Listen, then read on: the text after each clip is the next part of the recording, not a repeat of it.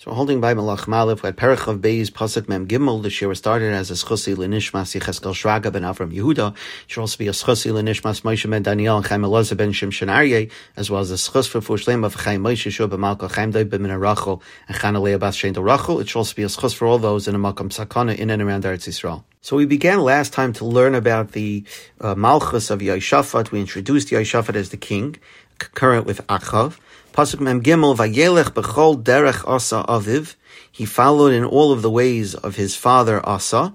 Loisar mimenu. He didn't deviate at all. Lasais hayashar b'nei Hashem, from doing what was proper in the eyes of Hashem. So the article points out that here the pasuk is praising Yehoshafat as a melech tzaddik who emulated his father Asa. In a sense, this is a vindication of Asa. Remember, we learned that Asa stumbled at the end of his life, despite being a melech tzaddik. But at the end of his life, he showed a chesaron in bitachon by running after the doctors to help cure his gout, rather than having the proper level of bitachon in Hashem. And yet, the pasuk here is testifying that he's still considered a melech tzaddik. It says here that Yehoshafat did not deviate from Asa's path from doing what was proper in the eyes of Hashem, meaning that Asa himself did what was proper in the eyes of Hashem. And the art scroll continues that although we'll see that Yehoshafat was not perfect, we're going to see some mistakes that he made during his malchus, some of which we talked about last time, but nevertheless the pasuk praises him, because there are few people in our history who can reach their potential and rise to the level of the Avos, Moshe, Aaron, and David. And although Hashem does not excuse the mistakes of these people, but nevertheless, God judges them in their totality, in their complete body of work. And therefore, when viewed through that context, Asa and Yehoshafat are both considered exceptional people, despite the fact that they had certain shortcomings. The Mechakatana is medayik a little bit closer in the pasuk, that the pasuk is telling you, first of all, that he did lasas hayashar b'nei Hashem, that Yehoshafat did everything that was proper in the eyes of Hashem, not only begalui, not only when he was in public and people could see his actions, was he acting appropriately, but even be'enei Hashem, when he was in private and people couldn't see, or people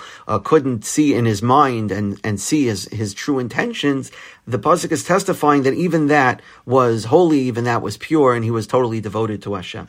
The Mechakatana also says that which it says, Vayelech b'chol derech Asa Aviv loisar mimenu lasas hayashar, that although Asa made mistakes, Yehoshafat only followed in the path of Asa with regard to doing yashar b'nei Hashem. But the mistakes that Asa made, Yehoshafat did not follow, Yehoshafat did not repeat. And that's what the pasuk means when it says that he followed in the path of Asa, meaning all of the righteous things that Asa did, but not in the mistakes that Asa made. However, the Mechakatana says the next two psukim tell us of the two mistakes that Yehoshafat did make. He did stumble twice in two areas, and that's mentioned in Pasuk Mem Dalet and Pasuk Mem Hey. So let's see those psukim. Pasuk Mem Dalet, Acha Bamois Leisaru.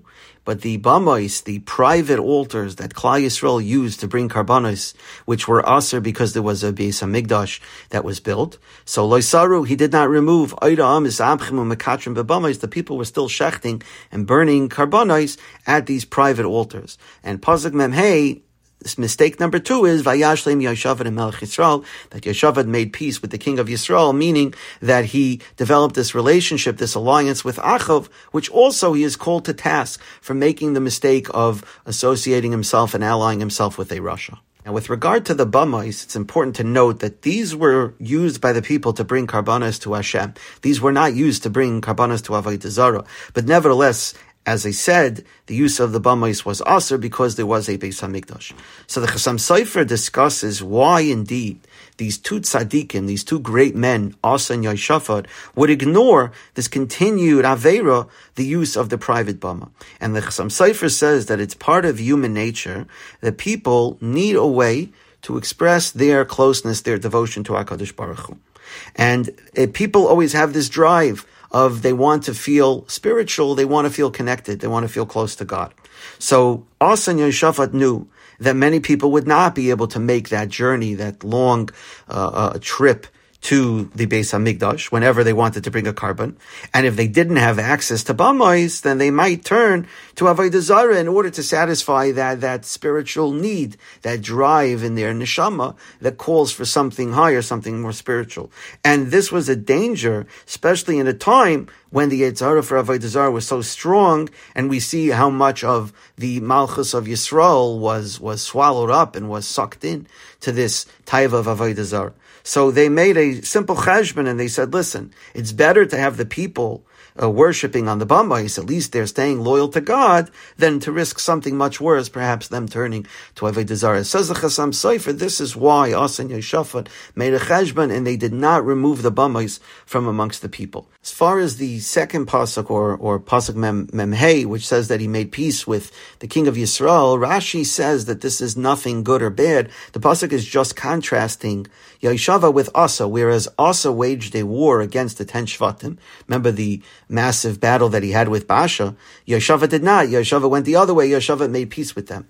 And in fact, Yehoshafat was married to Achav's sister. However, as I said previously, in the name of the Mechaktana, and it's also brought down by the Radak, that they learned that the pasuk here is listing a second avera, or a second mistake that Yehoshafat made during his Malchus. Aside from turning a blind eye to the bamais and tolerating the bamais, Yehoshafat made peace with Achav, something which he had no right to do, considering that Achav was one of the greatest Rishayim and greatest Oivdei Avodah Zarah and perpetrator of Avodah Zarah in all of the kings of the Malchus of Yisrael. And in fact, in Divrei Hayam and Beis, when Yehoshafat comes back from that battle, the battle that Achav died, although this is not brought down in Sefer Melachim, but in Divrei Hayamim, the Navi comes to greet Yehoshafat when he returns, and he tells Yehoshafat, and he calls Yehoshafat to task for having made an alliance with a Rasha, sort of spitting in the face of God by siding with a Oivdei Avodah Zarah, someone who was such an antagonist to God, and by making peace with him. Just to go back to the bamais for a second, the Meshech Chachma points out that one of the reasons why it was difficult for Yehoshafat and Yosam to oppose the bamais is this obviously is subsequent to Asa's time, but in Yehoshafat's time, when Elio has the whole Maisa Bara Carmel with Achav and the Nevi'ei Baal, so that was a Hirasha where a carbon was brought on a bama outside of the Beis Hamikdash, and that caused that the Shechina rested. That caused the Gilui Shechina, and that was a positive use of Shchutei Chutz, of shechting outside the Beis Hamikdash. So once that happened, and once the people saw that there was a positive outcome from that, so it became very hard to oppose it. It seemed like it was a positive thing. It seemed like it could bring a Gilui Shechina, and so therefore it became very difficult for the kings to oppose the people from trying to get closer to Hashem in that way.